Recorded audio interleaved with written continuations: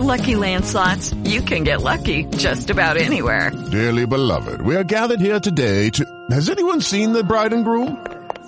Sorry, we're here. We were getting lucky in the limo and we lost track of time. No, Lucky Land Casino, with cash prizes that add up quicker than a guest registry. In that case, I pronounce you lucky. Play for free at LuckyLandSlots.com. Daily bonuses are waiting. No purchase necessary. Void where prohibited by law. 18+. Terms and conditions apply. See website for details. Who's rapping? Overkeen. Dragons? I'm not overkeen. I'll dice them like a knife, slicing right through an aubergine. My dragon shout flow is sweeter than a soda stream. You won't believe your eyes. I'm like an overload of dopamine. A broadsword in one hand and a magic spell in the other. I'm the last of the dragonborn. There's no other, my brother, so run for cover. If you've got scales, then I'm on your tail. Welcome to the 18th edition and the 5th episode of Season 3 of a Skyrim Addict Podcast Roundtable. Welcome, everybody. Ooh. This is Season 3, the Civil War. We are the show who compares and contrasts Skyrim experiences through a lively roundtable discussion by playing through the same quest with characters who have been randomly assigned drastically different attributes. Welcome, everyone. Hello. Hey, Andrew. Hey, Colin. We are joined this week again by Colin and Victor, our two steadfast dwarven automaton gentlemen. Do we really have to be lively? No, you can be as dead as you want. Okay, all right, good. And so, gentlemen, things going well? Yeah. Colin just strolled in from work. You have a good day, Colin?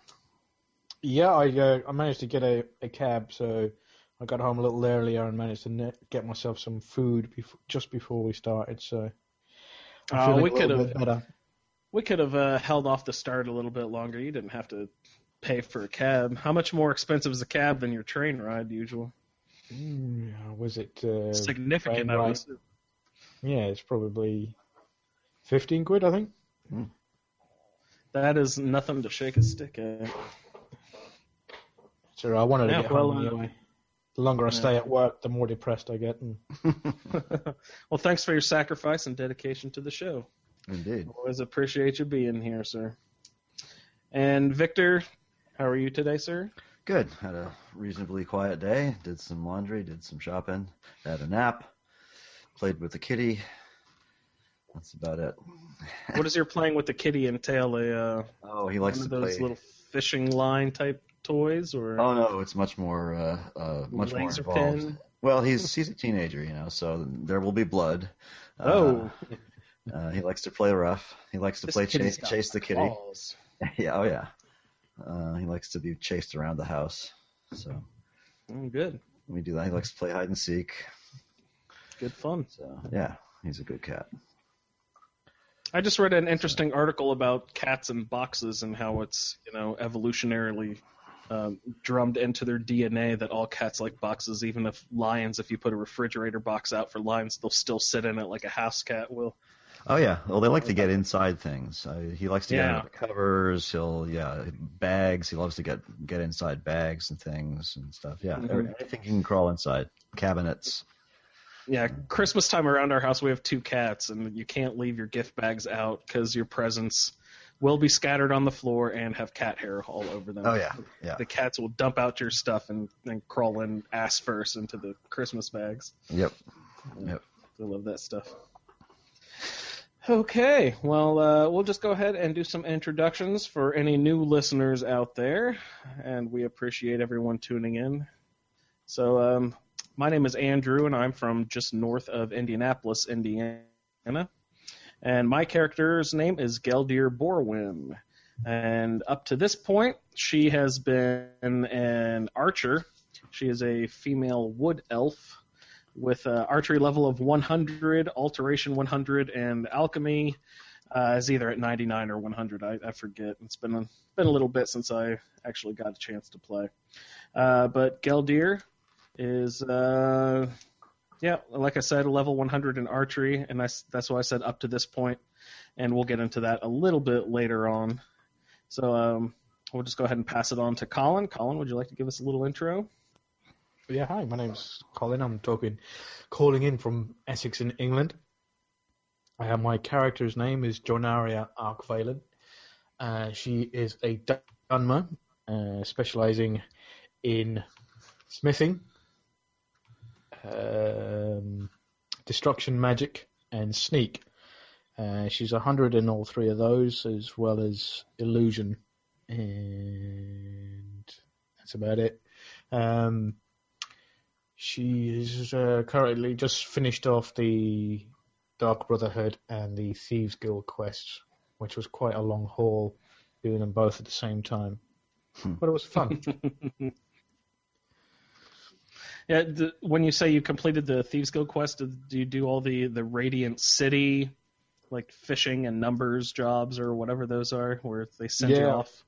Yeah, I've done all those, so I've got all the merchants in the flagon now, and I've got the Amulet of Articulation, and got the head of the Thieves Guild, so they give me a cut of all they make. Did you bother with the Stones of Baron Zaya on this playthrough? I've got 12 so far, but I don't like to. There's a mod you can get where it can put markers on where all they are, or you can actually look on the UASP and tells you where they are. But I don't like doing that, so that's why I only have 12. I might do it, but it depends on whether we carry on with this character into the second series or not. Mm-hmm.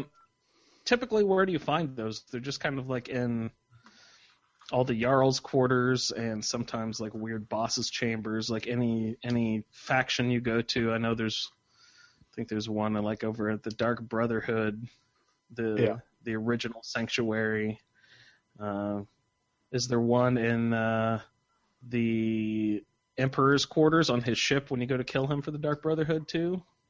I don't know. But anyway, there's like in Jarl's quarters, sometimes you'll find them there. You don't really find them in dungeons so much, though, do you? Oh, yeah.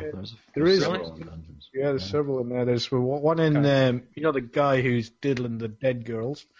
I think he has his run. And then you've got, was it the one that you based your character on, Victor, that was her, she was his aunt or something like that? Oh, yeah. Is it Anselvand? I can't remember. Anselvand, Yeah. Yeah, that was one of my early alts. Can't remember his name now. Willem Alskaven. Yeah. Yeah. So Lua Alskaven. That's it. She's because her husband was killed by the Stormcloaks or something like that. Right. She went nuts on it. Yeah. Yep. Yeah, there's one in there. Yeah. So they're just kind of all over the place. So I did them once, and I remember I got, I don't know, maybe 17 or 18 of them before I had to look up the locations of the last few, but that means you have to remember, did I already get the one that was here? And so you end up going back to places you've already been 100 times just to double check to be sure you got that one or whatever. Yeah. Anyway, I've totally avoided picking those things up. Plus, when the game first came out, they weren't nailed down. You know how you can't knock them over, you can't move them, you can only pick them up. When the first game came out, they weren't nailed down, so they could get knocked behind cabinets or throw a dom into the corner. Yeah, so we kind of messed up here. We better fix that. Yeah, they call that Havoc, their physics engine. Yeah, they were Havoc enabled. Yeah, that's pretty weird. So thank you for joining us today, Colin. And Victor, would you like to tell us a little bit about their current character that you're playing right now? Sure. I'm Victor. I'm calling in from Western Massachusetts. My character is Faldir Wintermane. He is specializing in pickpocket, block, and conjuration. And I forgot to check all my stats before I popped on today. I think he's only right now he's level 33 because I'm playing him in my usual sort of methodical or picky way. So I think conjuration is now at about 40-something. Pickpocket's pretty high, and I can explain part of that later. It has to do with one of the mods I'm using. And block is in the 50s or 60s, somewhere like that. He's supposed to be doing companions. He hasn't quite really started the companions yet. But he's working his way up to it. He did start the Thieves Guild because of the pickpocket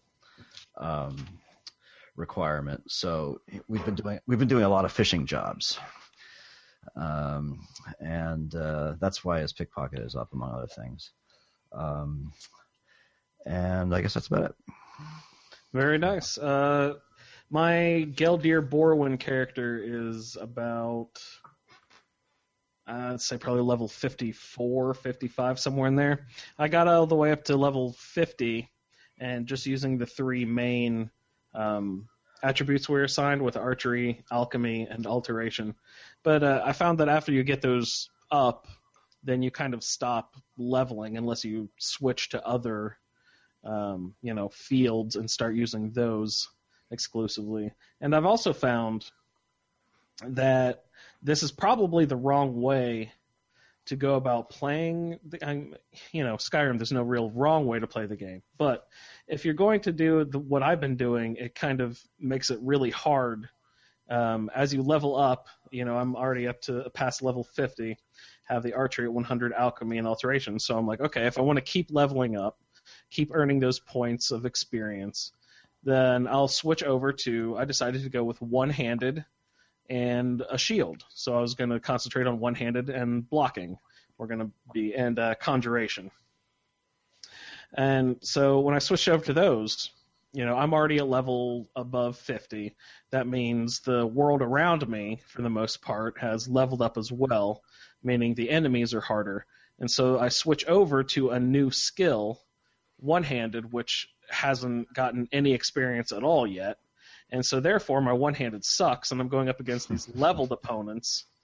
And so I'm glad I have a whole warring band with me going into these dungeons, just because if I was going up one-handed with the Draugr overlords and stuff that I'm saying, I really wouldn't be able to last long, or I don't know, just come up with or have to bump my difficulty level down because I'm up on master. And it's just really difficult with almost no experience with one-handed going up against level 50 Draugr and stuff like that.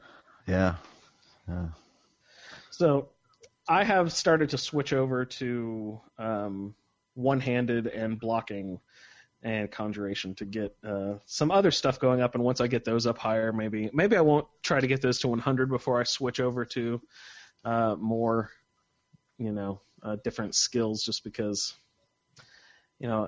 then those guys will just level up even more. And I can see the gleam in your eye. You want to get to two-handed again, don't you? I do. But this archery actually has been pretty sweet. I do find myself when we're in a really hard pinch and a trap deep in a dungeon, and my save file only lets me go forward. If I go backwards, it's just going to be bad. And, I'm against the final boss in a dungeon or whatever, and we're just all getting our asses handed to me. I've got Verilus from the, what is that Daedric quest where you have to, you feed the guy. Yeah, you bring Verilus to the cave where all the people want to eat him. God. Oh, that's the Namira quest. A Taste of Death, is that what it's called, maybe? Yeah, so I've got him with me, and I've got Stenvar still, who's a hired hand from, I believe I picked him up in Winterhold, if I'm not mistaken. And I've got Vigilance, the dog, and, Verilus takes one hit or two, and then he takes a knee. He's not too powerful, but he is good to have something pay attention to him. And, you pay attention to Verilus and the dog, and Stenvar and I will take care of the rest of the people. But it's really good to have those guys around because the bad guys can take care of them, and I'll step back as far as I can in the room and bust out my bound bow. It's what I find myself doing in sticky situations still, because it's at 100, so it's really kick ass. Yeah, I just got the bound bow few days ago, so I've been using that to level up my conjuration a little more, because I was using my Avenging Wraith spell quite a bit, and she levels with the player too, so I think of her as a she. I don't know if it is or not, but it's a Wraith. But the bound bow is great. Yeah, it's it's good. So I'm a fan. Colin, how's your bound bow? I haven't used it. I haven't got the spell yet. I have switched to. I've switched to one-handed. I'm currently level 62, I think. Oh, nice. I'm using one-handed, and I just thought I wanted to get back into melee because I was getting a little bit bored of the magic because it was a bit overpowered, as I was saying. Yeah. So I wanted to get into a bit of melee, so I went with one-handed and light armor. And I put 5 points into the light armor tree and 7 points into the one-handed, and now she can't die. Unless she's going up against, because I really, really thought that there was no challenge that she'd be able to come up against anymore. She was just going to be, I broke the character, basically. Mm-hmm. But old immersive creatures came out of nowhere and slapped me right in the chops with some serious bad guys that just absolutely owned me. Like what? Bloodlit Throne, the Master Vampire in Bloodlit Throne. Yeah, he absolutely owned me, like one-shotted me. I'm on legendary, but she's got light armor with all the perks in it, and up to legendary. She's got an armor rating of, with a shield, almost 800, I think. Oh wow! She's got something that's equivalent to a dragon bone sword with 5 points, and there's sort of like, the bonus for decapitation and everything like that. Then I went up against the Briarheart at where's the one where you get the armor for the old the ancient Dark Brotherhood assassin. That's Hag's End. Yeah. And I went up against Briarheart. Deepwood Redoubt, I think, is that's the one. Deepwood Redoubt. Yeah. And I went up against him, and he was the melee one, with the dual wield. Oh yeah, just those flip spins. I had to go back to Magic to fight him with destruction magic. It took me I double hit him, dual cast weakness to fire at him, and then used a firestorm on him, and it took me to do firestorm 3 times to kill him. And do you have a follower, Colin? I did at that point. Who was I using? Do you have Cicero yet? I have Cicero. It was Cicero, yes. Oh, by the way, I need a new spouse because Gorbash is dead. Spouse? Yeah, Gorbash was my spouse, but we didn't. We had him because I had to get Cicero, so I was going through the Dark Brotherhood. So I had Gorbash as my follower because he needed a follower and a spouse. But I didn't get married to him straight away. We were just like traveling around, going from place to place and stuff. I used him as a follower, but never done the conversation where we went to get married. Oh, okay. Then he died when I went up against a mechanical dwarven dragon.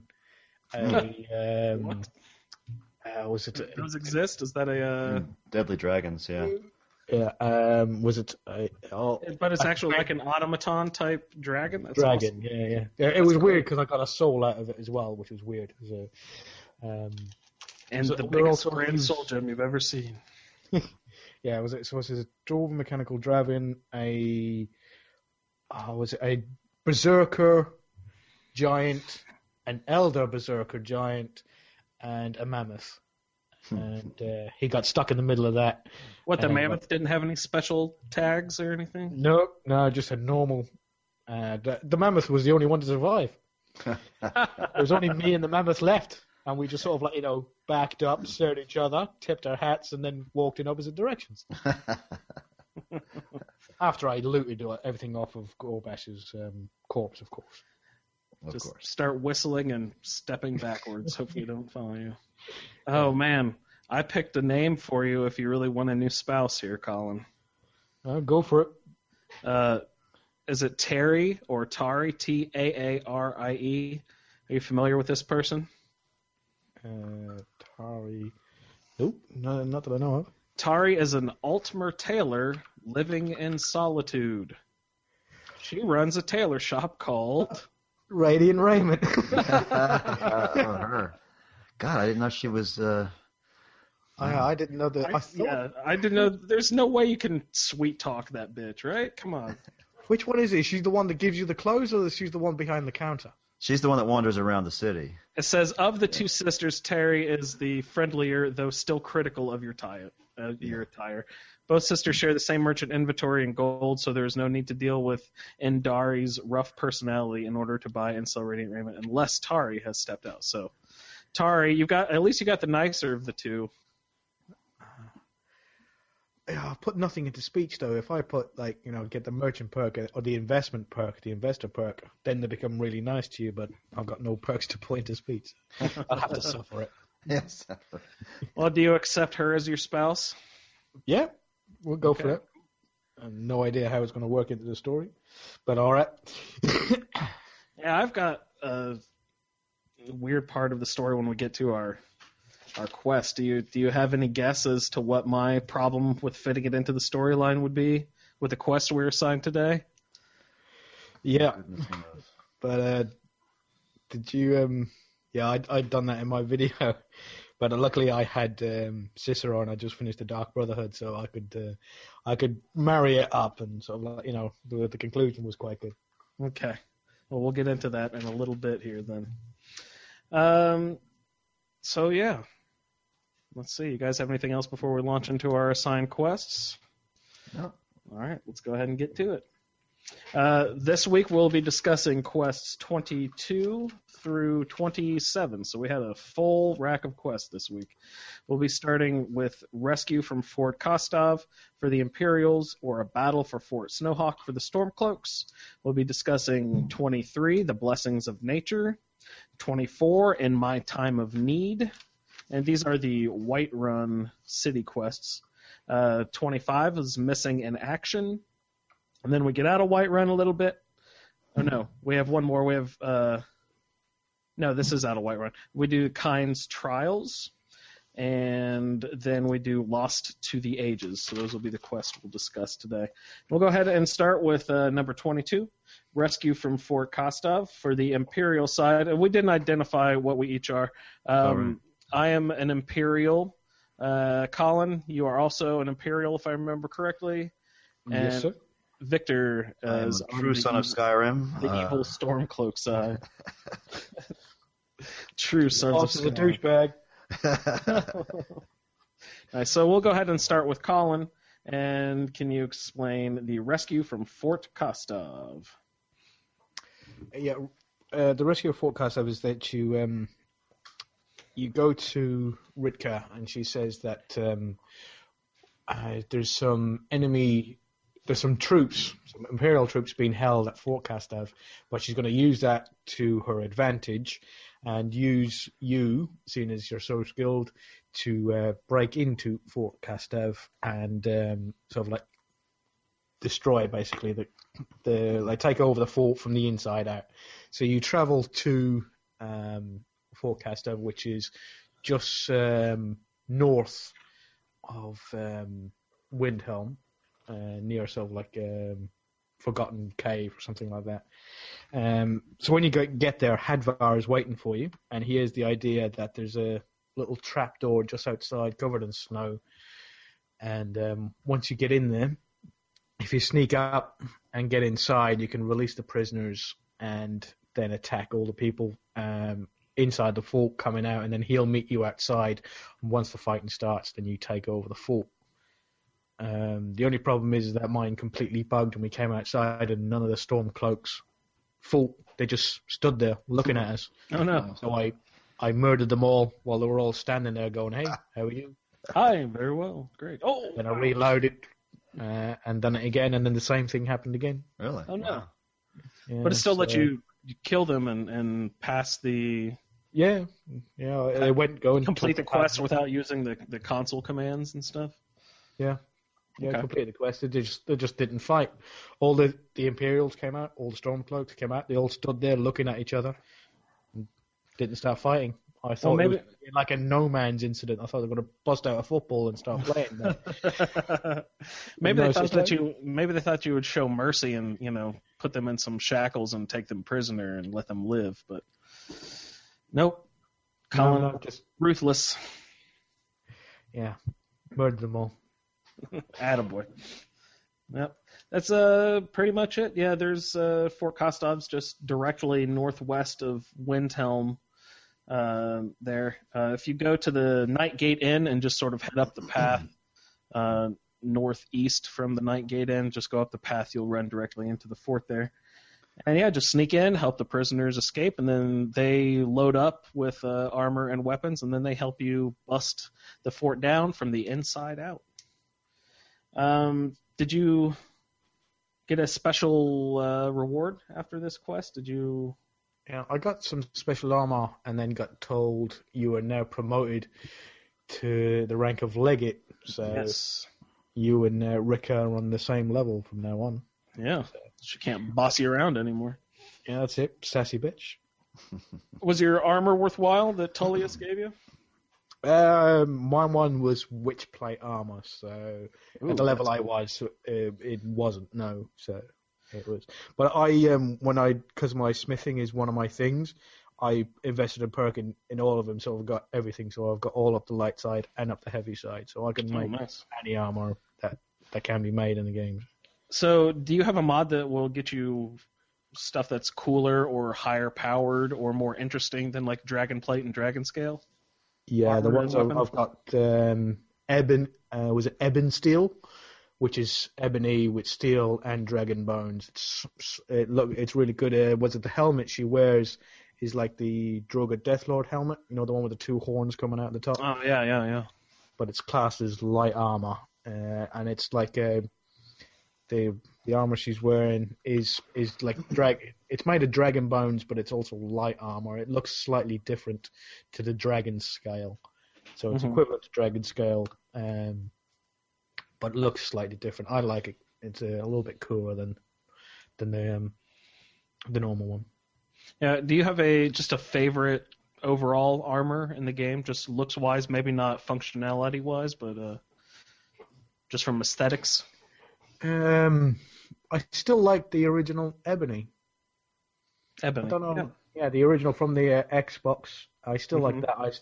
If you go into the modded, sort of like one that I've got where I can make them all, there's got this Ebony that's with silver trim, and you got Ebony with gold trim. Oh, nice. I still prefer the original Ebony.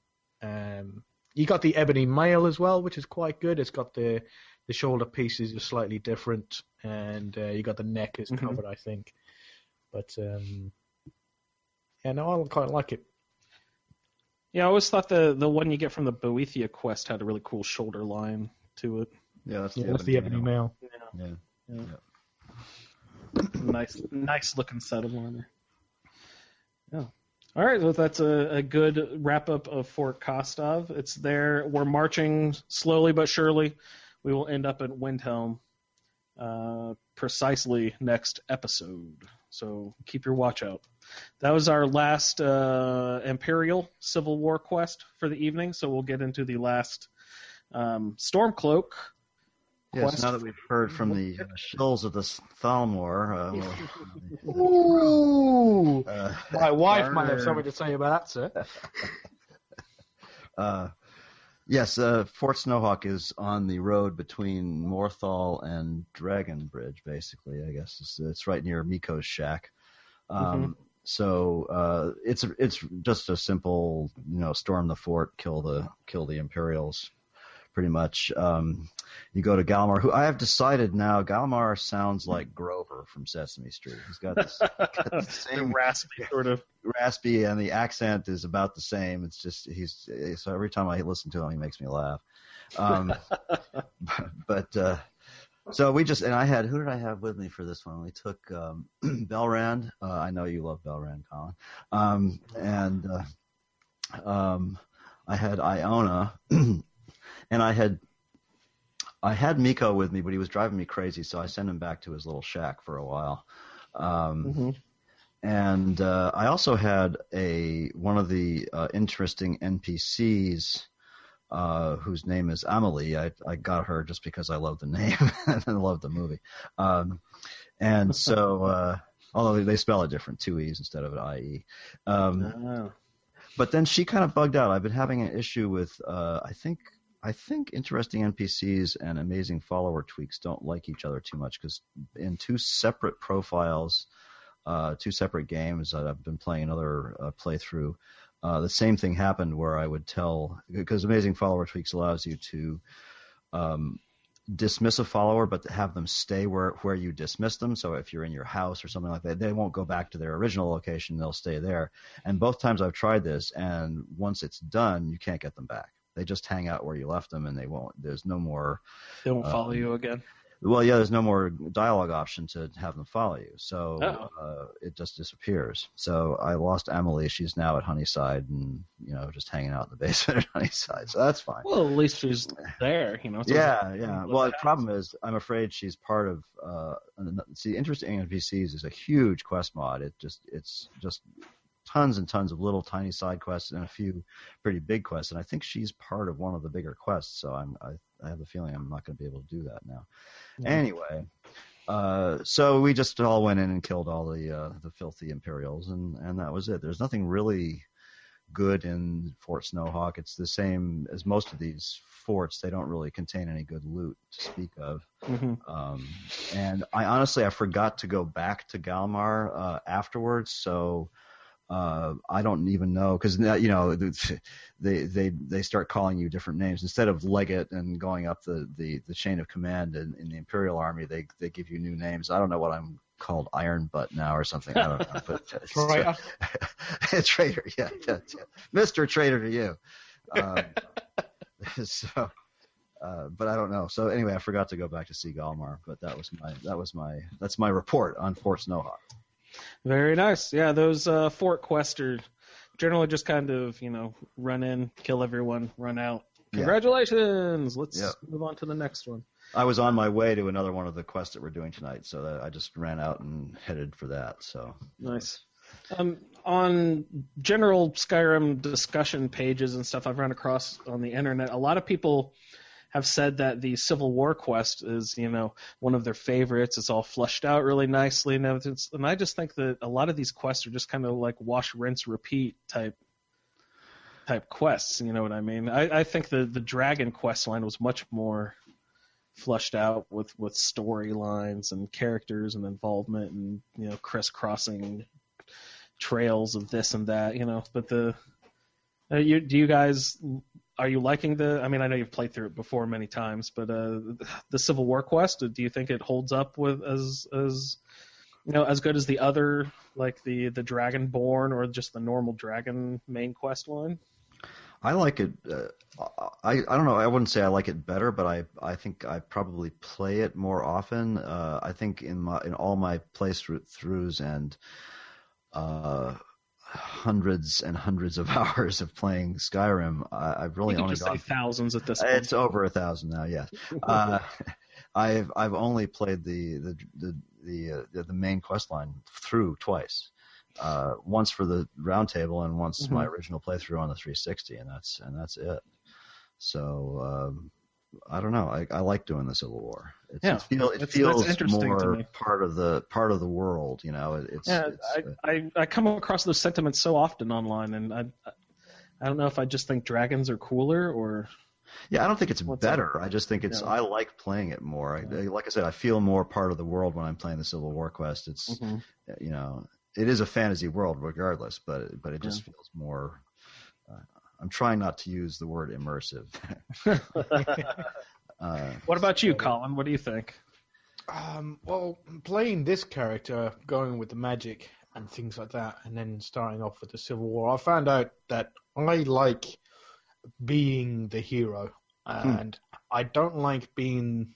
Although there's many different ways of playing the game, and I've played it many different ways with many different characters, I don't like being sneaky and using archery or using illusion magic or any type of magic.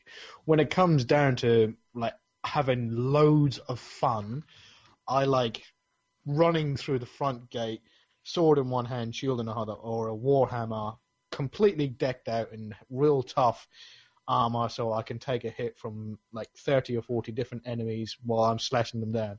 That's what I like. That's where I have the most fun, where I'm dying like 30 times because I'm going in there, I haven't got enough potions on me, and there's enemies coming all over the place, hitting me with some with fire, some with arrows, some with swords, and I'm just there with a sword and a shield, or with a big two-handed warhammer, and that's where I have the most fun.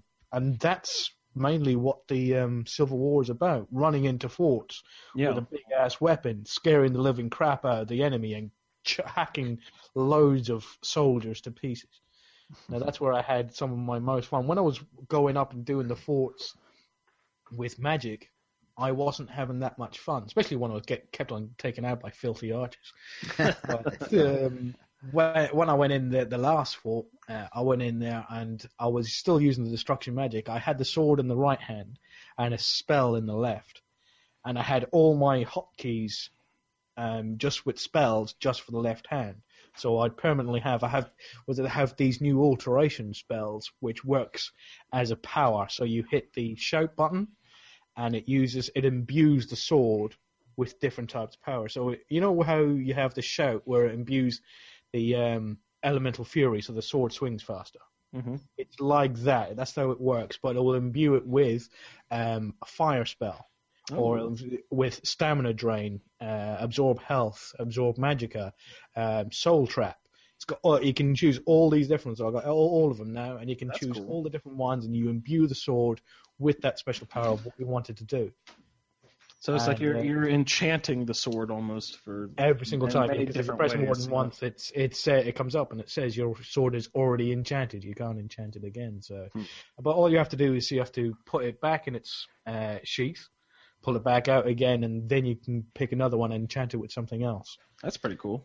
Yeah, or Percus Maximus has several perks that do similar things with bows. You can use the powers button to give the bow either shock or flame or frost when you shoot the arrows. It'll and it does. I think it has similar perks for one-handed and two-handed as well. But I haven't taken any of those yet.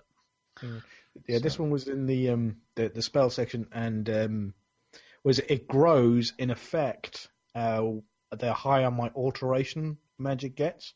And my destruction was already 100 when I was using it, and when I was enchanting it, it was putting 30 points of fire damage on. Wow. And that's when I was very low leveled at alteration. I'm still only like 30 or 40, and it's doing 30 points of fire damage. So I have no idea what that's going to increase to once I get into the 80s, 90s, and things like that. So I'm looking forward to that. Cool. Do you ever visit your last season's characters? No, I've not like putting hundreds of hours in on New Vegas recently. I'm really loving the character I'm playing at the moment. So nice. Yeah, I went back and just ran around with Slythe the other day, just for fun. I didn't do anything. I just sort of went back into the game and ran around with him. But I've been playing my Red Guard, Imitot. Ooh, good name. What's Imitot Al Noob? I'm a total noob. I'm a total noob. It's Al apostrophe Noob. Is his first name. And he pronounces his first name Imitot, not Imitot. So, but he's good, actually, and I'm playing him completely vanilla in terms of perks and stuff like that. And honestly, it's funny. I haven't played that in quite some time because I'm mostly using combat mods, and I have to say it's a lot easier. I'm playing on Master with him, and it's not taking much. I guess I'm so used to playing with these sort of rugged combat mods that just kill you instantly. Yeah. So, none of that stagger. Yeah, no stagger, and yeah, I mean, well, we can get into it when we do the missing in action, but I was just getting murdered on that one. So anyway. Well, we'll go ahead and get into the blessings of nature. We'll get into our Whiterun city quests now. So the next, I think 3 maybe, take place. Yeah, the next 3 quests take place, at least around Whiterun in some fashion or another. So we'll go ahead and start with the blessings of nature. So in this quest, you'll notice that the Gildergreen, which is the tree sort of in the courtyard just down from Dragon's Reach, isn't looking quite as spry as it used to at one point. So if you, I forget, there's 2 guys in town who will also make comments about the tree. I don't remember either of their names. But if you visit Danica Purespring, who's in the Temple of Kinnereth there in Whiterun, it's in the same courtyard as the tree is there. She will comment on how the Gildergreen is not looking nearly as good as it once was because of a lightning strike, and she's too busy to go out and do anything about it because if you ever stepped into her temple, there's lots of soldiers coughing and moaning, and they're hurt from the Civil War. So she is busy trying to help people from the Civil War. And so she'll ask for your help in to restoring the Gildergreen to its once and natural beauty. So she will say that you need to get a special knife called the Nettlebane, which will help cut into the tree. Which one is that? What is that? The bigger, better tree? The Eldergreen. There you go. The Eldergleam. Yeah. The Eldergleam is a special tree, and you need to get some sap from the Eldergleam in order to restore the. Am I saying that right? Is it Gildergreen or Gildergleam? No, it's green. Gildergleam. Gildergreen and Eldergleam. Yeah. Okay. So you want to get some sap from the Eldergleam in order to restore the Gildergreen into its, back in its heyday. So you want to go get the Nettlebane, which is being kept by some hag ravens at Orphan Rock. And Orphan Rock is back close to Helgen. I believe it's sort of northeast of Helgen. It might be up in the mountains a little bit, winding up behind. If you go through Helgen and out the back gate and go up into the mountains there a little bit, you'll find Orphan Rock. Once you get Nettlebane, you will turn to Whiterun, and Danica will send you then to the Eldergleam Sanctuary. But there's also someone else there, a traveler named Maurice Gendrel. And Maurice will accuse you of disrespecting the true miracle of Kinnereth once you get over to the Eldergleam. He doesn't want you to hack up the Eldergleam to take the sap from it. And I had always played it one way, and doing my research on these notes, I found out that there are 2 different ways that you can play this quest. You can play it as a prayer to Kinnereth, as once you get to the Eldergleam to harvest the sap, you can allow the Maurice Gendrel character to pray to Kinnereth for a sapling. And then once you bring the sapling back to Danica at the Kinnereth Temple in Whiterun, she will then offer some master level restoration training. Now, I'd never played it that way before, where you bring Maurice with you and he prays for the sapling and you bring the sapling back. How I always played it was called the Wrath of Kinnereth, where you use Nettlebane and you go to the Eldergleam and you hack away at the tree roots to get up to the Eldergleam, and then you use it to harvest some sap from the tree, doing harm to it, and Maurice will become hostile, and you have to kill him and the Spriggans, and there's a nasty boss Spriggan in there as well.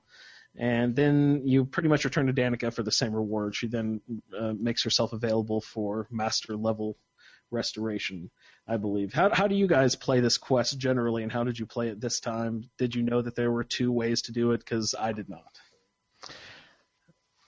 I did know that there was a second way. I've never done it. I think Maurice is a dweeb, so I usually just kill him. And out of hand. Or I just don't even take him with me. I don't you can just not even initiate the conversation with him, I guess. So, yeah, I don't think I've ever actually taken him there with me. Yeah, I've taken him with me twice and killed him both times. Yeah.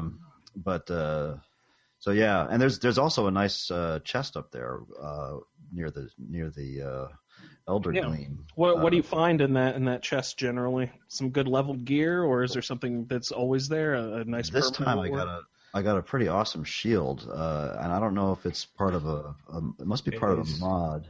It's part of a mod. The Aegis of the Elder Gleam, isn't it? Well, that's immersive armors, I think. Is it? Okay, yeah. You can have it set so it'll only drop the once, as in one there, or you can have it set so you can craft it as well. Oh, really? I've never gone into the MCM on immersive armors. I glanced at it, but I've never set anything on or off in it. But anyway, it's the first time I've seen that shield, and it's got an armor rating of like 224. It's a pretty powerful shield. Yeah, it's a powerful one. Yeah, I like it. So I've been using that since I got it. I don't remember what else was in that chest, but that's what I.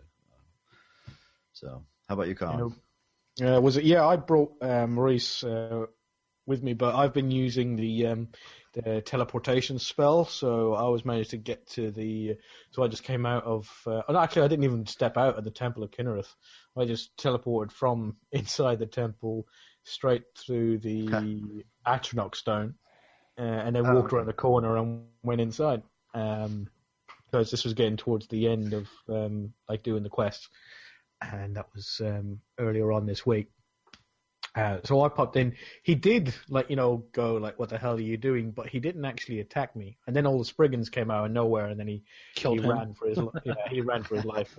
And they killed him. Did they? Oh, okay. I didn't actually identify where the Elder Gleam Sanctuary was. Where'd you say it was, Colin? It's out in the marshes. It's right near Darkwater Crossing.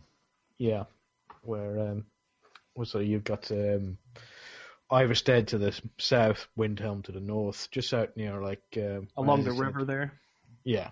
Okay. Yeah, near Bonestrewn Crest and all that stuff. So yeah, you got that dragon that it's always screaming its head off, which we just ignored. Yeah, but yeah, he didn't attack me, so the Spriggans killed him. I did leave Cicero down near the two people down at the bottom. I told him to wait there. And we managed to save Sond, but not... No, we managed to save Hearn, but not Sond. Is it Hearn and Sond? Are the two people down there?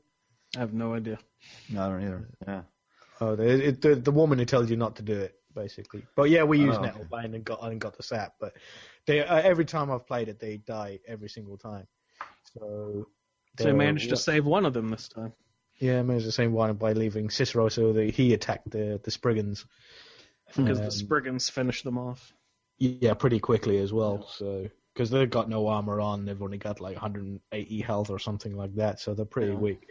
And I was hoping Cicero would have saved him, but by the time I got down there, the woman was already dead. But the guy he took a knee when I got involved in the fight and managed to take them out. But luckily, what's his name? But no, yeah, he sounds like Bassianus, doesn't he? The guy from the Elder Gleam. What's his name? Maurice. Enough attention. Oh, him. Oh, yeah. Yeah, he sounds like Bassianus. So. Oh, yeah, he's the same voice actor. Yeah, it's the same. I forget what they call it. He's the same one who does Sid Gear, too, I think. It's sort of the complaining, nasty kind of voice. Yeah. Hey, Colin, you said that the people only had like 180 hit points of health. If you like hover above them with your cursor or something, does that tell you how many hit points a character has in the game? How do you know that sort of info? No, I'm saying that that's like an estimation because. Okay. I didn't know if there was like on the PC version if you could actually. I think you can. I can hover over, go into the console, and lay it on a character and go get damage resist, and that will give me what their armor is, and then it says you can do get AV health, and that'll give you what health they have, what stamina they have, what magic they have, and things like that. So. You can find out all the information that you want, but I was just like estimating. Mm-hmm. Yeah, I always find it. I don't know. I think that might be useful information, but that's all part of why Skyrim is, in my opinion, maybe cooler than some usual role-playing games because a number doesn't pop up above their head as soon as you hit someone that says like -24 or whatever. Yeah. Yeah, I have noticed that since the update to ESO, sorry to change the subject, but the update to ESO, all the numbers have changed. They've all gone, like, it used to be sort of like, 5, 6, 7. Now it's all gone into 100,000 health, 1,000 magicka, and things like that. All the numbers have kind of changed, and sort of like, I now have 10,000 hit points or something like that of health. I think it's all to do with sort of like, how much damage you're going to do to a really large enemy boss or something. It was really weird. And you can have it all the settings, so it has like everything above the enemy's head. You got like the health and their magic, and so if you can calculate it mathematically how many hits you can give it or something like that. So I noticed that some of that had changed when I went back into ESO, but I haven't actually. I played for a while, but I haven't actually fought anything yet. So you want to be careful when you go around messing with the decimal place and all those numbers. That when you get into all that inflation is how you run a country into bankruptcy pretty quick. Yeah, right. Watch out for that, sliding that decimal place around. Oh, so was there anything else to the Blessings of Nature that I missed out on? Was there any other rewards or treasure or any cool stuff Danica gave you? Were there any cool lines she says or anything? Do you guys like Danica or Danica? I didn't even know how to pronounce her name. Yeah, I'm pretty sure that most people's playthrough that they didn't know about the Maurice praying to the King Arthur bloody thing, because he probably died like halfway to get into the bloody Elder Gleam Sanctuary. Yeah, that's true. Yeah. Every time I've done it before, it's sort of like, you get to the bandits at that, I've gone the place of it. Well, the one with the 2 towers. Oh, Valtheim Towers, yeah. That's it, Valtheim. You get there, and then he just goes in there, starts punching away, and the bandit chief chops his head off or something. He doesn't have a weapon equipped or anything, just starts punching people. Yeah, if one is lying on the floor, if he thinks of it, he'll run and pick it up. But yeah, you can't go into his inventory. You can't give him armor. You can't do anything. So it's not one of those scenarios where he meets you there. He actually follows you all the way there. Yeah. Okay. Yeah, he is completely that way. He's completely worse. I mean, you'd think that the programmers would have done something more like that Tanvar character, the old guy who wants to do research in a cave and you protect him through the quest. Mm-hmm. I would have thought that Maurice would have been more like that, but no, they gave him basically the same AI, so he'll just run in and die. And he's not essential, so he'll get killed. Right, he won't take a knee. Yeah. He's not essential, yeah. Well, good riddance to you, Maurice. Yeah, really. Well, I think that'll wrap up Blessings of Nature. So we'll move on to In My Time of Need, our second of the Whiterun quests. Colin, would you like to get into In My Time of Need? Tell us what that's all about. It was In My Time of Need. The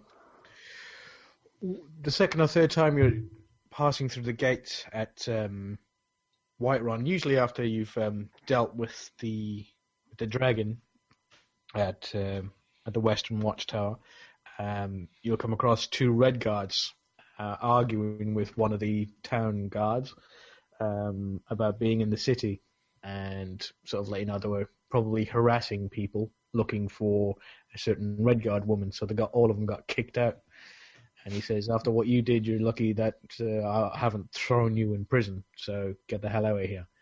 So they tell you that they're there looking for a red guard woman, and if you're interested in earning some coin, if you find out anything about her, to let them know they will be in Rorikstead, because they're not allowed in Whiterun. Rorikstead's slightly less racist than Whiterun.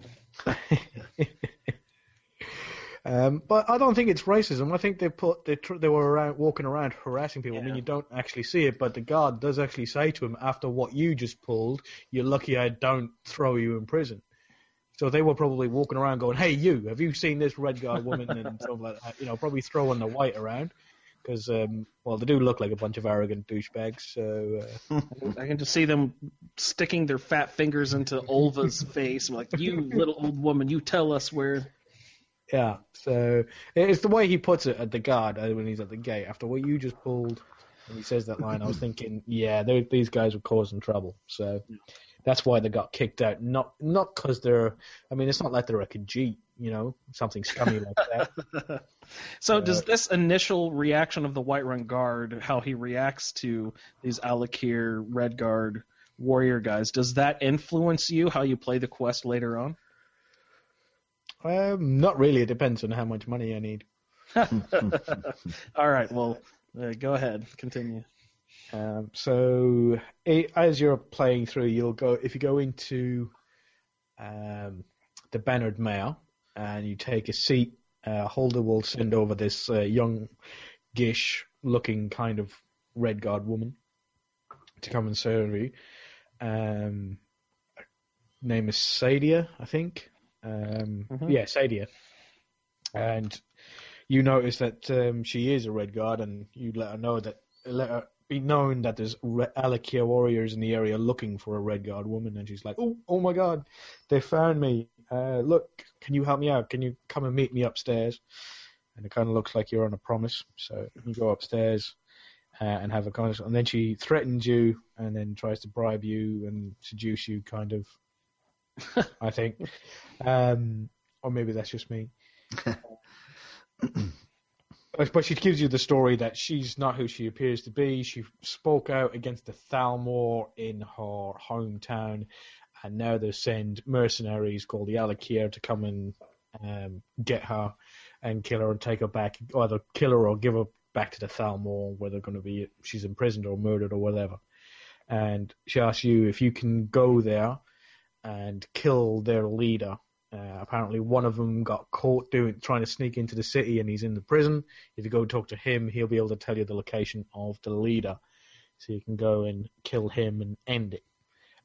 So you get the option of, you can either go and do that, or you can head off straight to Rorikstead and tell the guys in Rorikstead that she's there. And which choice did you make, sir?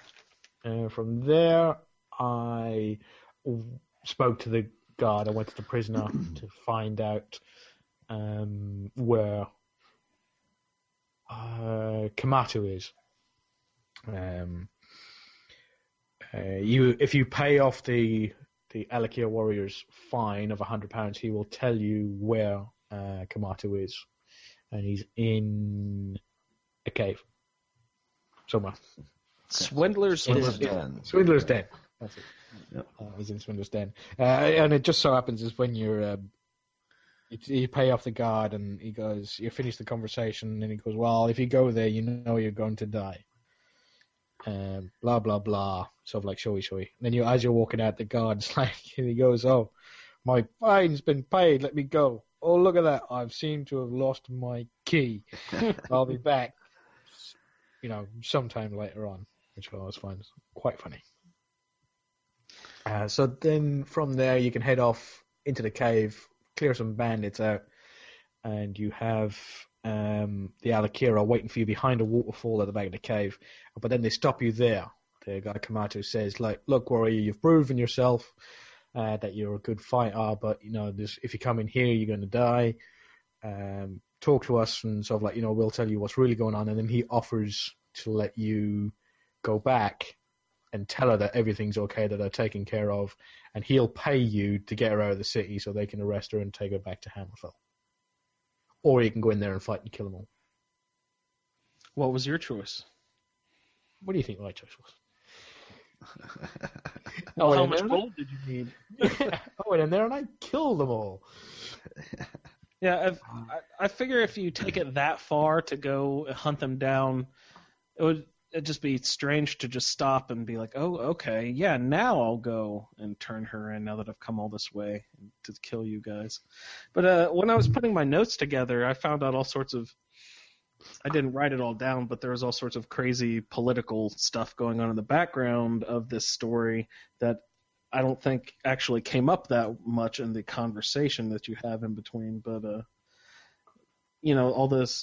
all the Mary Dominion stuff, the Thalmor and Hammerfell, and why she's escaping and all that. There's There's some pretty interesting background history there if anyone wants to look that up. Yeah, I've read some of that. I can't remember a lot of it either, but I mean, in some ways, I think her story doesn't really square with what's really going on in Hammerfell, and so there's a lot of speculation about whether she's telling the truth or not. Yeah, after I read the history, I was like, man, I should have turned her in.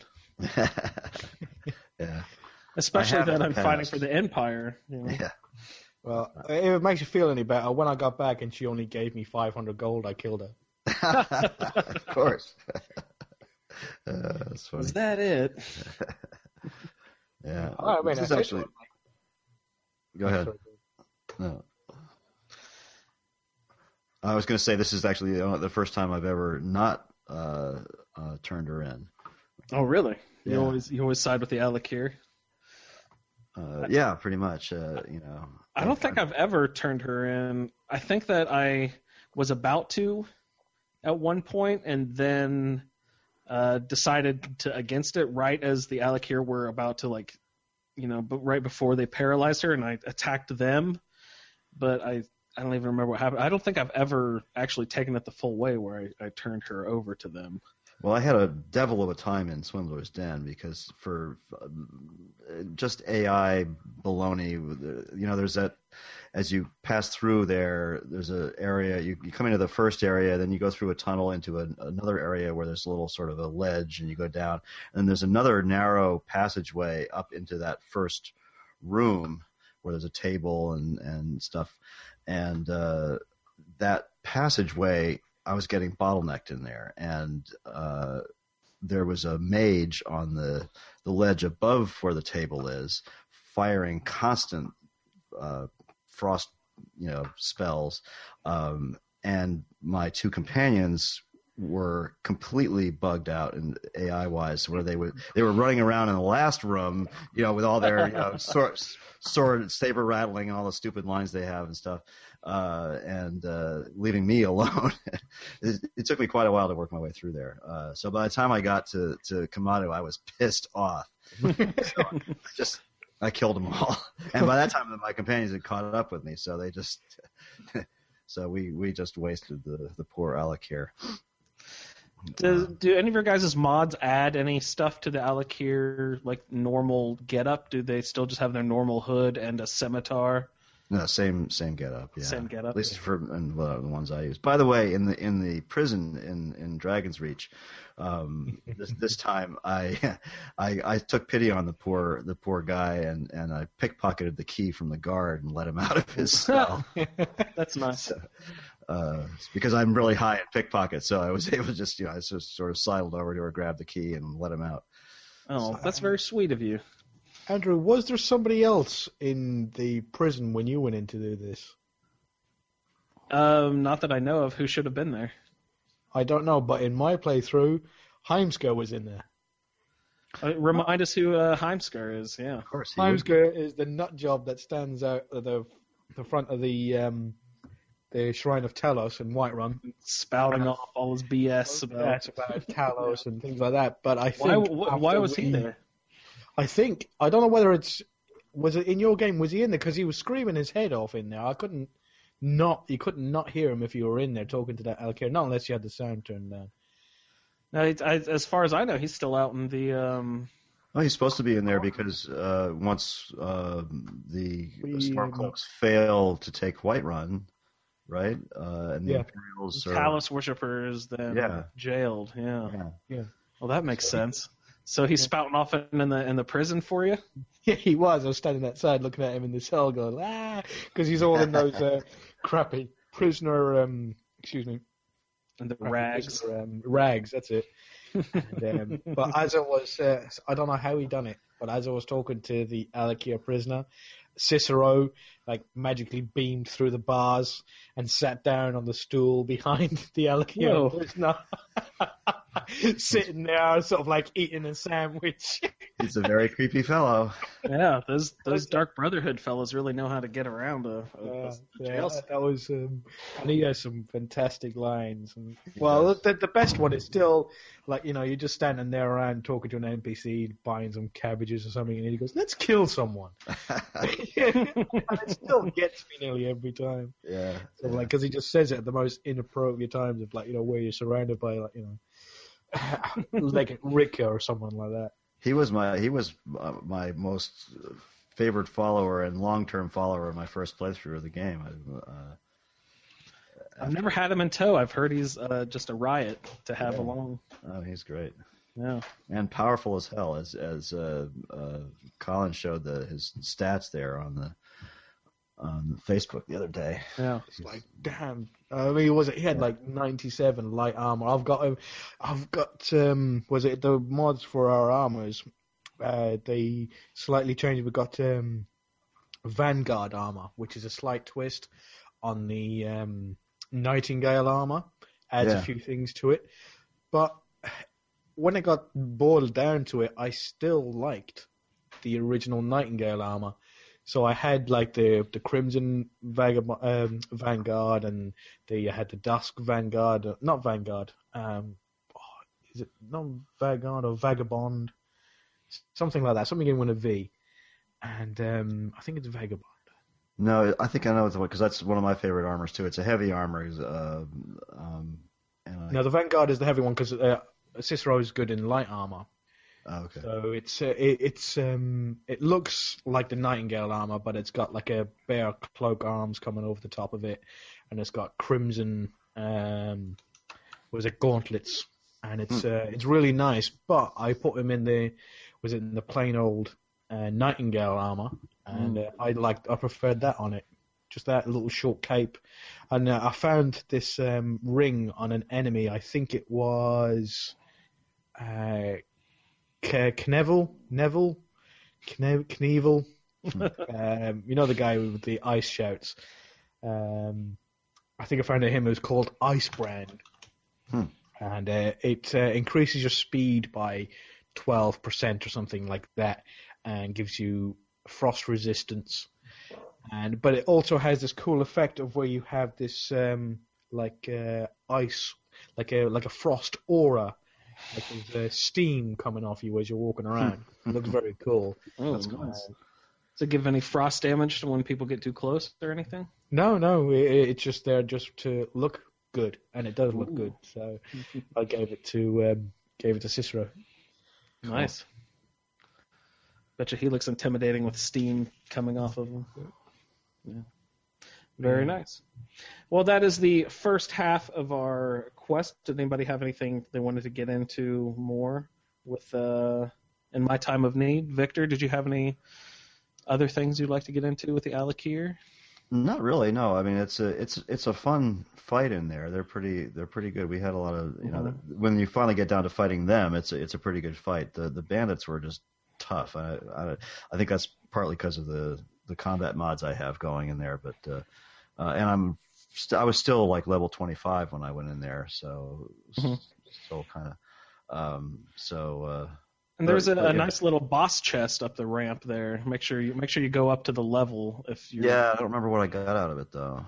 I'm not sure if I got it there or not, but I did just run into my first piece of I think it's called Dragon Plate helmet or Dragon Scale helmet. I don't remember which. I think Plate.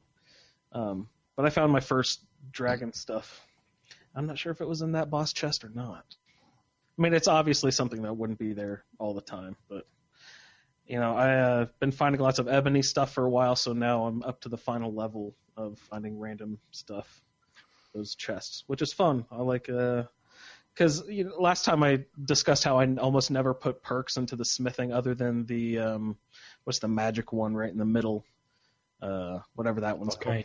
The arcane. I always take that one, but I almost don't ever put any perks into smithing. I think I'm going to go back and put some perks into smithing, at least up one side to get myself to the dragon armor, because I think I might like to play around with that. I haven't done any smithing stuff in a good long while. But that might be fun to play with a little bit. But yeah, so make sure you hit that boss chest up the ramp there, everyone. And then, just go out the back tunnel and revisit with good old Sadia or Sadia, however you pronounce her name, and tell her it's been taken care of. Or turn her in. I don't care. Do what you want. Yep. All right. So we've gotten through our first half of the quests for this episode, so we will go ahead and leave it there for this week. And we will hit you back next week with the second half of this episode, where we'll be doing the quest Missing in Action, Kyne's Trials, and Lost to the Ages. All right. See you next time. Have a good week, everyone. We'll see you soon. Bye. Bye. What in the world? Hello. I guess that was a countdown. So I'm using the new GarageBand, so we'll see how this goes. Gosh, so many stories about how that messed up. Anyway, here's an update on my Roundtable character. I just finished up the couple of quest lines. I did a playthrough on YouTube of Lost to the Ages, which I picked the crown, even though I'll never use it. It seems the most useful. I just finished Missing in Action. So that one, I pickpocketed, what's his name, in the town square there in Whiterun to get the letter, and his letter to, I forget her name, Olinda or something like that. Basically blackmailed him. He got me the letter from their house. I turned it over and went to go help Thorod get out. I was going to do the diplomatic route, which fails, but I'd said, no, I'll just go right there and kill the Thalmor. So I went in, killed all the Thalmor, got Thorald out, sorry. Then he mentioned to me, hey, yeah, I can't go back to Whiterun. Or my brother over there, I forget his name, Avuncho or something like that, I don't know. But, I'm just going to have to join the Stormcloaks. And I was like, oh, all right. Sorry to hear that. So I was like, all right, I guess I'll see you later. And I walked a little bit away, and then I put an arrow in his face. I failed the quest, but I did the right thing. So that's all that matters. He was going to be on the enemy side. What am I going to do? I'm an Imperial. So, I did help him escape from the Thalmor and killed a bunch of Thalmor. In the end, he had to go. You can't just go say, like, I'm going to go to Solstheim. I'm just going to vacation there. I'm going to be out of the way. Maybe I'll work in a mine or something. No. He had to join the Stormcloaks. So Thorald is dead. Other than that, my character, right now, I am level 50. I have one perk to add here. Let's see. 8. Those are 8. So I'm adding to health right now. My health is 350. My magicka 260 and my stamina 180. The 3 that I was focused on enchanting smithing, both 100. And light armor is 77 right now, although 102 with enchantments. My sneak is 92. I used that quite a bit early on. Archery is 76. One-handed is up to 67.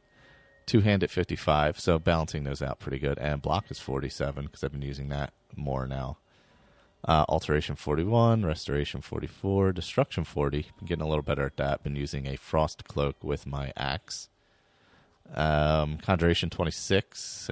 That was only built up when I was using the bound bow. I use the bound bow sometimes, I use the bound bow on Lost to the Ages quest because you're shooting those spinning things, to open up the puzzles. And I don't want to waste arrows, so I use the bound bow because you have unlimited arrows. Illusion 62, muffle and such. Alchemy is 50, although I thought I had quiet casting. I don't. Speech 70, just from selling stuff. Pickpocket 25 from not pickpocketing. Lockpicking 72. And back to sneak 92. So yeah, I finished the quests. I had actually finished one of them way too long ago to remember what happened. Let's see, let me pull up that. I was supposed to do Castav. I did that, I think, previous to the last show, accidentally. I did Blessings of Nature, which is the Gilder. You go speak to Danica in Whiterun and get the Nettlebane and all that. So I completed that recently. In my time of need... Oh, okay. In my time of need was Redguard Woman in Whiterun. And I just went and killed all the Alkiri warriors. I didn't even talk to them. I just killed them. So they disappeared quickly. Finished up Kind's Trials. I did some 10 minutes in Skyrim on that last week. That string of episodes last week was Kind's Trials. It was a little... It's a lot of hopping around, that quest. It's a cool, interesting quest. I wish it was a little more difficult. It's probably something you should take on at a lower level. Because at the higher level, the ghost opponents are a little too easy. And Lost to the Ages, that's where you meet Katria. She's a ghost, which is fun.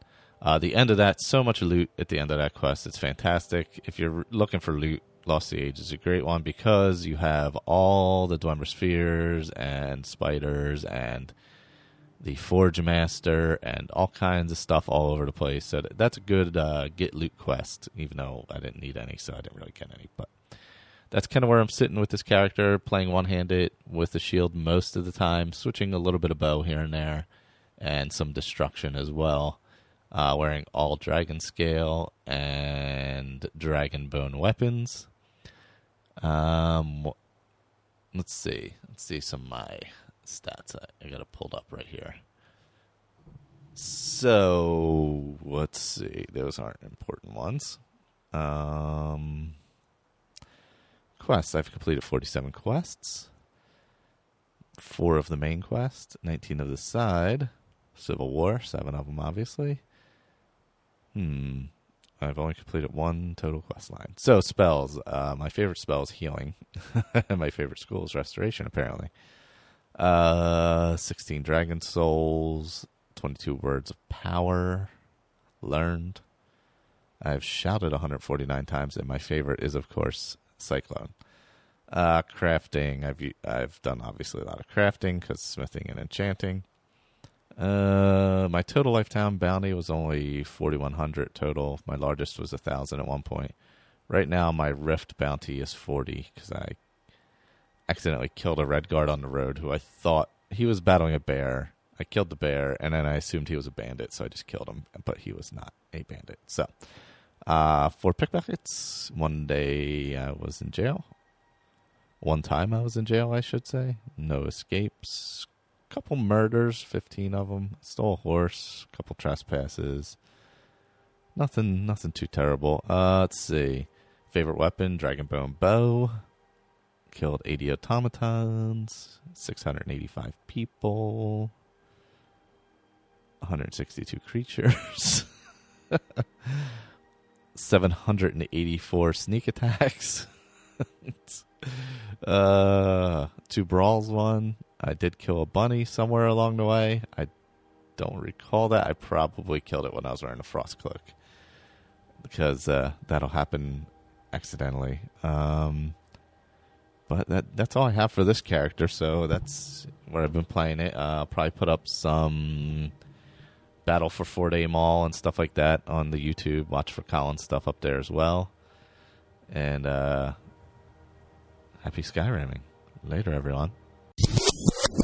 Welcome, everyone, to a special segment of the Skyrim Addict Podcast Roundtable. This doesn't really have anything to do with the Roundtable, but there was some new news that popped out about some paid mods and all the fallout of everyone that is complaining about this or celebrating. I'm not even sure. I tried to read a few things on it, but we here at the Roundtable just thought we'd express our thoughts on this. And since I'm not a modder, I will just kind of probably be here with without much to say, but I did watch a video and try to read a couple articles on what's going on here. But Victor and Colin, I'm sure, will have some more in-depth opinions on what is going to happen here, what is happening, and what direction all this should take. So, gentlemen, let's get into this a little bit. What do you think about paid mods? Or where did this start, actually? What happened? What's the background story with all this?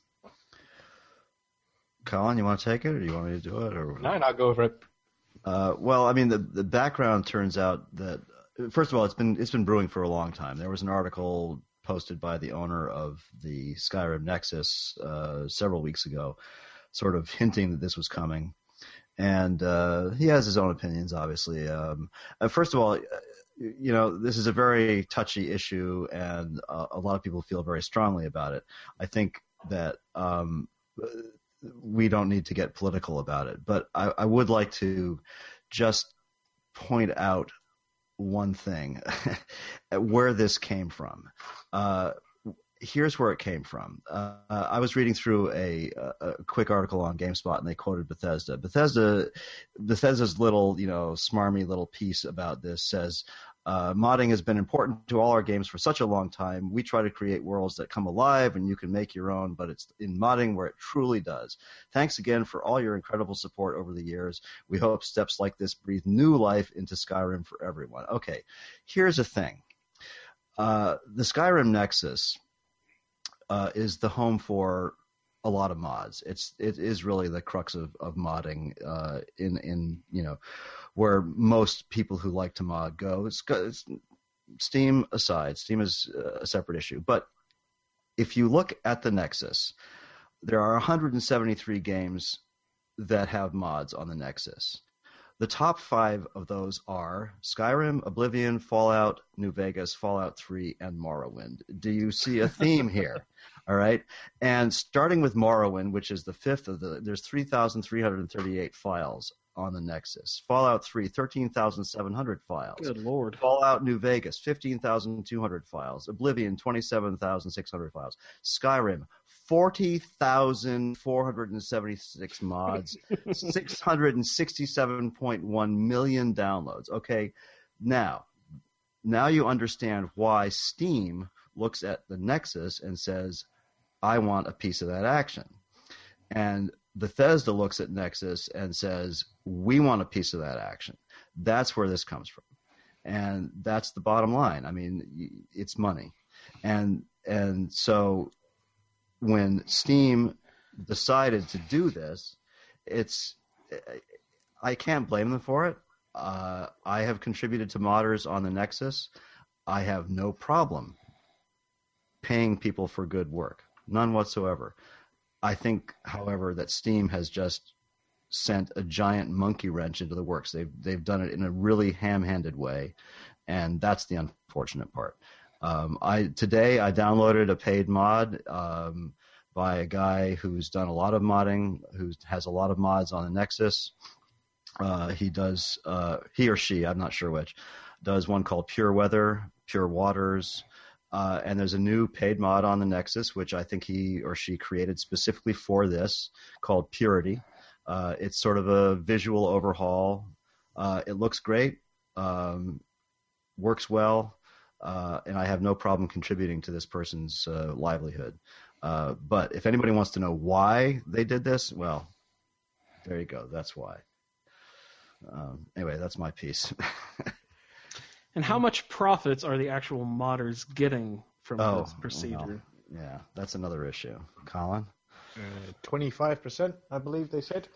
That is a total ripoff, I think, at least. Yeah, that's 75% goes to Valve and Bethesda, however they divvy it up. Yeah, nobody knows quite how they divvy it. There's been a lot of speculation about that, but I think anybody really knows. But was it my... You see, with my game, I will start up and I will get all my base mods, which will be immersive armors, immersive creatures now, definitely is a permanent fixture on mine, which are both pretty huge mods. They're really big. I think immersive armors adds like 1,500 different types of armors and things like that. that's worth paying for. That's the same price that has as much content as Hearthfire does, so it's well worth paying the money for that. Immersive creatures, definitely the same. Interesting NPCs, absolutely huge mod. Definitely worth paying money for. It adds so many hours to your gameplay, and has so much. Not all of it is worthwhile content, but then again, half of us don't think the Bard's College is always worthwhile. That's true. Yeah.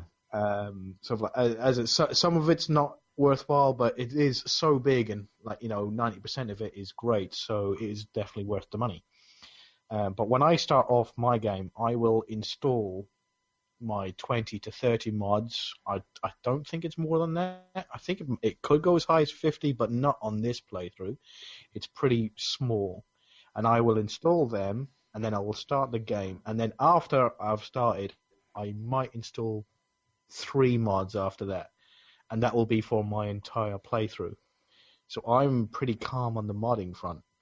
Now, a lot of people have fun modding. Yeah, like that's me. Victor does. He enjoys the act of going in there, installing a new one, finding out all the nuances of that mod and adding it in. If it doesn't work quite well, he'll sort of tweak it so it works with this other mod. And he has tons of fun, just as much fun doing that as he does playing the game of Skyrim. Possibly more. Yeah. So I add my mods at the start of the game to enhance the game on top of what it already is. I can quite happily play my game on my Xbox and play all the way through and have just as much enjoyment. Anything else that I have from modding on my PC version is gravy. It's stuff that I put on top to make it keeps it interesting, so I continue playing the game. So this doesn't actually affect me any in the slightest. I would say that if some of these quest mods came out and they were as big as some of the quest mods that I've downloaded and as good as the quest mods I've loaded, they're definitely worth the money.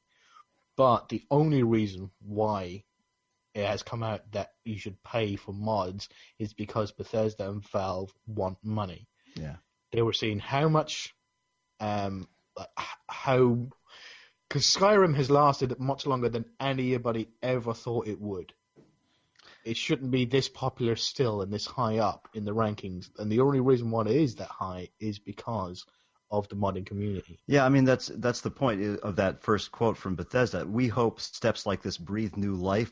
But, pardon me, but I call bullshit on that. The Skyrim modding community is incredibly vibrant, and there's no new life needs to be breathed into it. It has been, just this year alone, some huge mods have come out.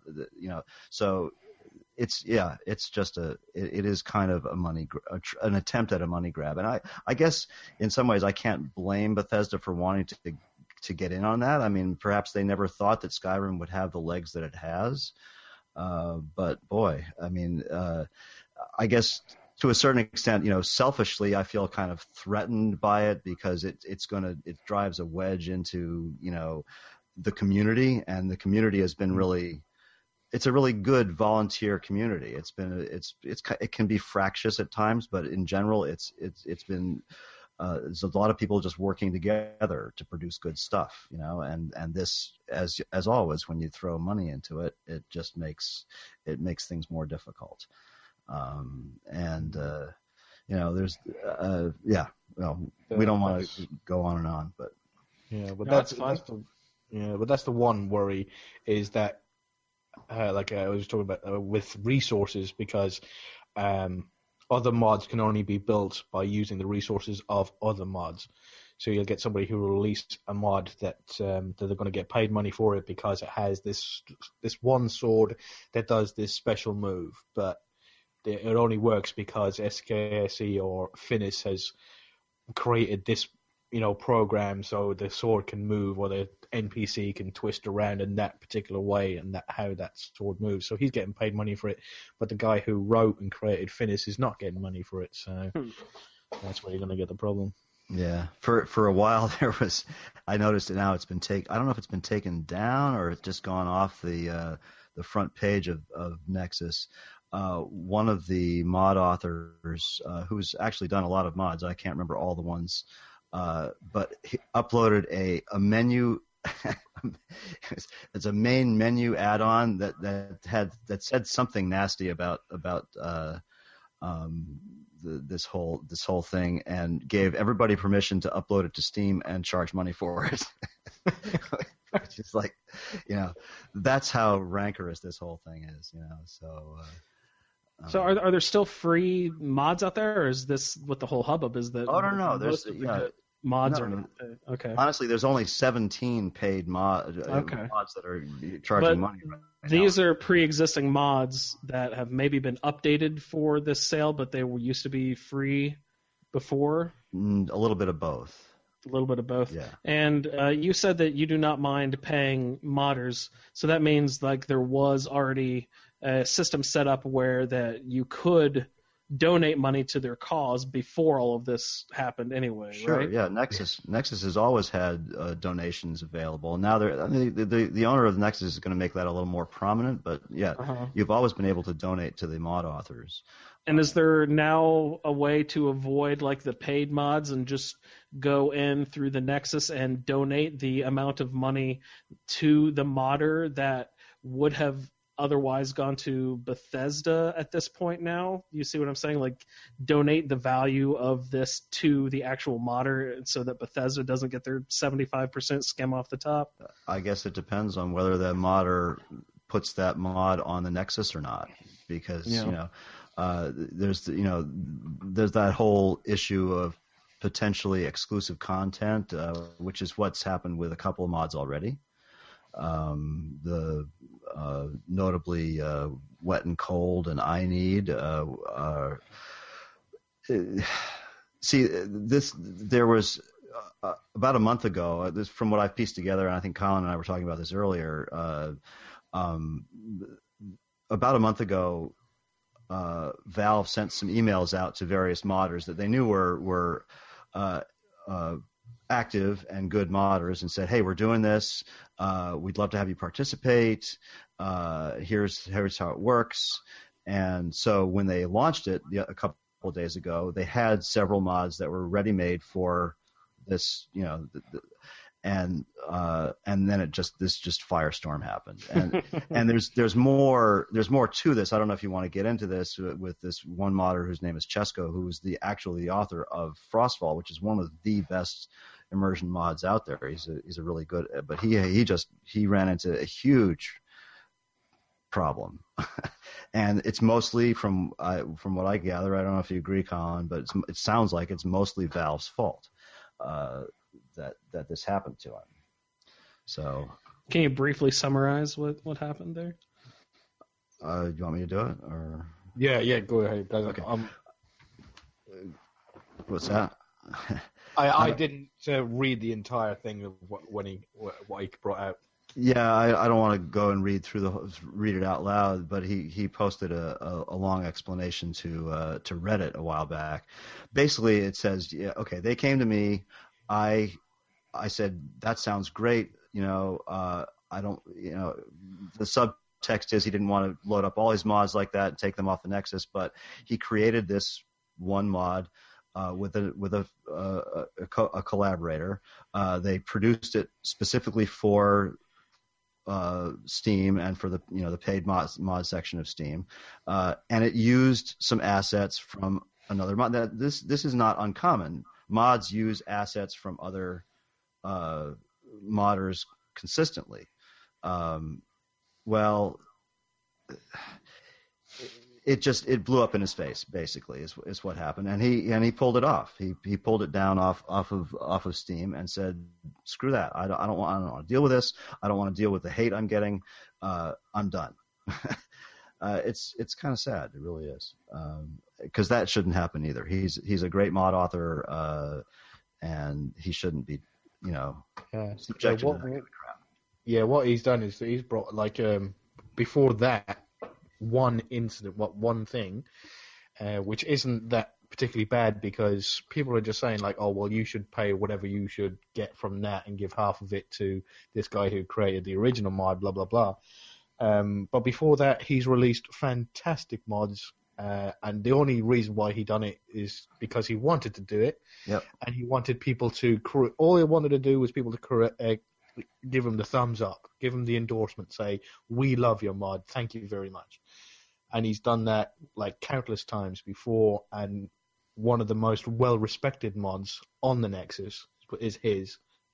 And then he gets all this crap just from probably, as I was suggesting, was probably about 13 to 14-year-olds just who like throwing crap at everybody all over the internet. So yeah.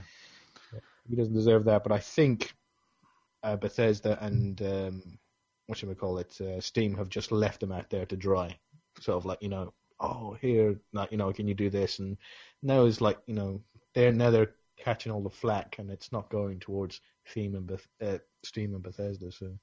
Yeah, I mean, he says in his Reddit post, just briefly, "I knew this would cause backlash, trust me, but I also knew that with the right support and infrastructure in place, there was an opportunity to take modding to, quote, the next level, unquote, where there are more things like Falscar, which is another huge DLC-sized mod in the world, because the incentive was there to do it." And, that's perfectly reasonable. Hey, Victor, can you, just for our listeners, maybe direct them towards that article, tell them where they can find it in case they want to read it themselves? Oh, God. The best thing we could do is just, if at some point, is to put links to these in on this... on the show notes or something? On the show notes or at the bottom of the YouTube, Okay. I mean, yeah, if anybody listens to this, they could be pissed off at us. I don't know. Lots of people have weighed in on this, and I think it's pretty nuanced, even though it looks on the face to be pretty black and white. Yeah.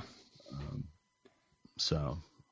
Well, any other things to wrap up here? What are some of the major complaints people are giving, or is it that's maybe not even worth getting into? You don't want to stoke the fire of mad 13-year-olds on the internet.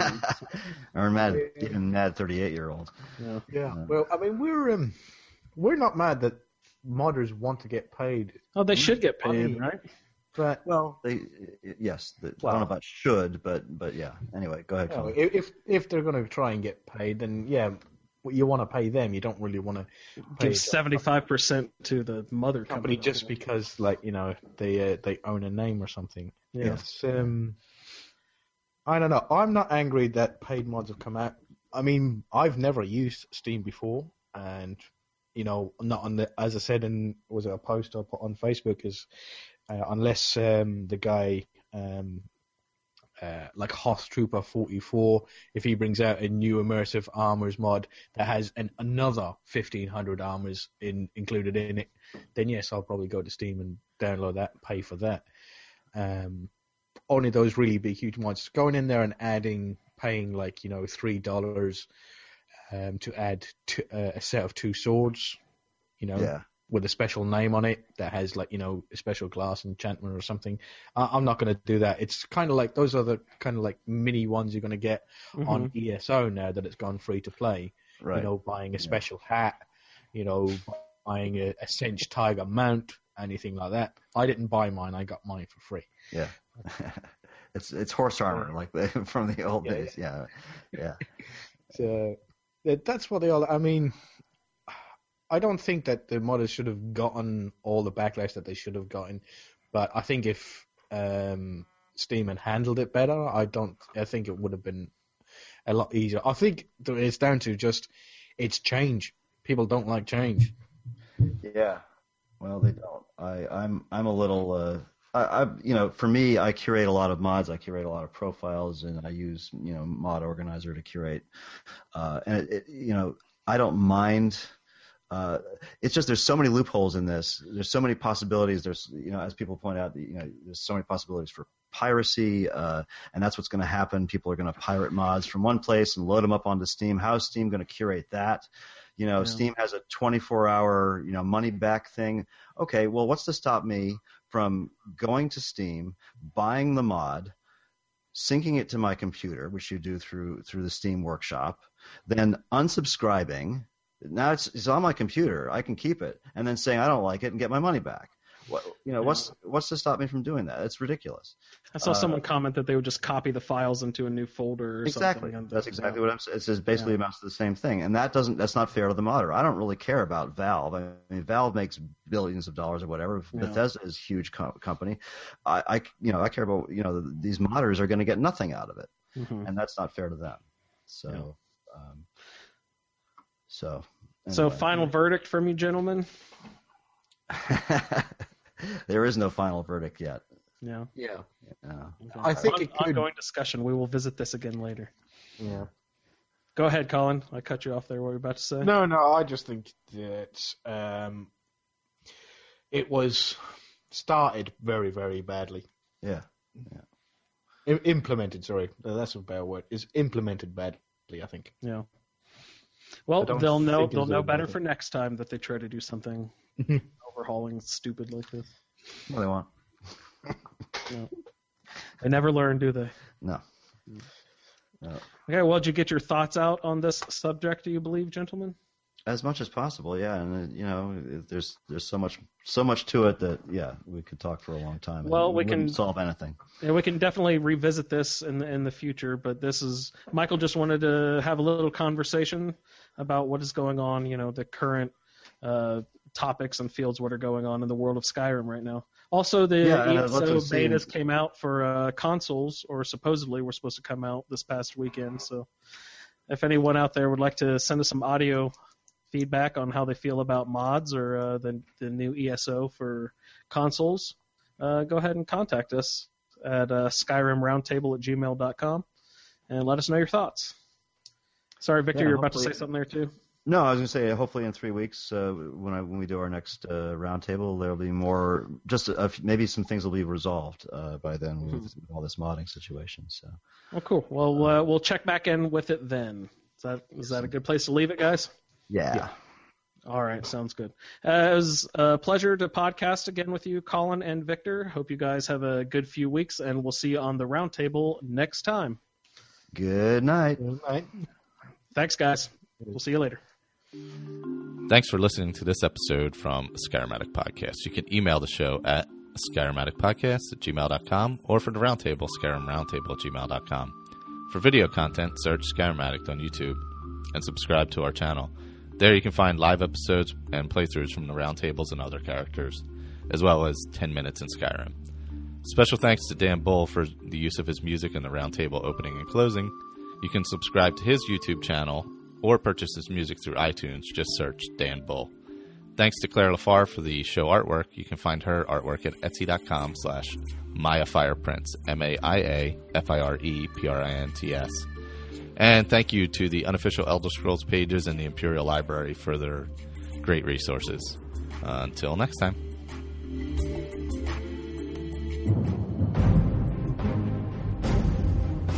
Who's rapping? Dovahkiin. Dragons? I'm not over keen. I'll dice them like a knife, slicing right through an aubergine. My dragon shout flow is sweeter than a soda stream. You won't believe your eyes, I'm like an overload of dopamine. A broadsword in one hand and a magic spell in the other. I'm the last of the dragonborn, there's no other, my brother, so run for cover. If you've got scales, then I'm on your tail, and I will not fail like a free-roaming sandbox game. I'm off the rails.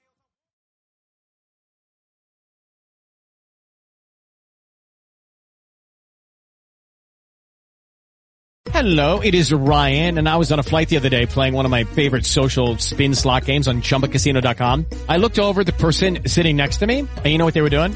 They were also playing Chumba Casino. Coincidence? I think not. Everybody's loving having fun with it. Chumba Casino is home to hundreds of casino-style games that you can play for free anytime, anywhere, even at 30,000 feet. So sign up now at ChumbaCasino.com to claim your free welcome bonus. That's ChumbaCasino.com and live the Chumba life. No purchase necessary. VGW. Void where prohibited by law. See terms and conditions. 18+.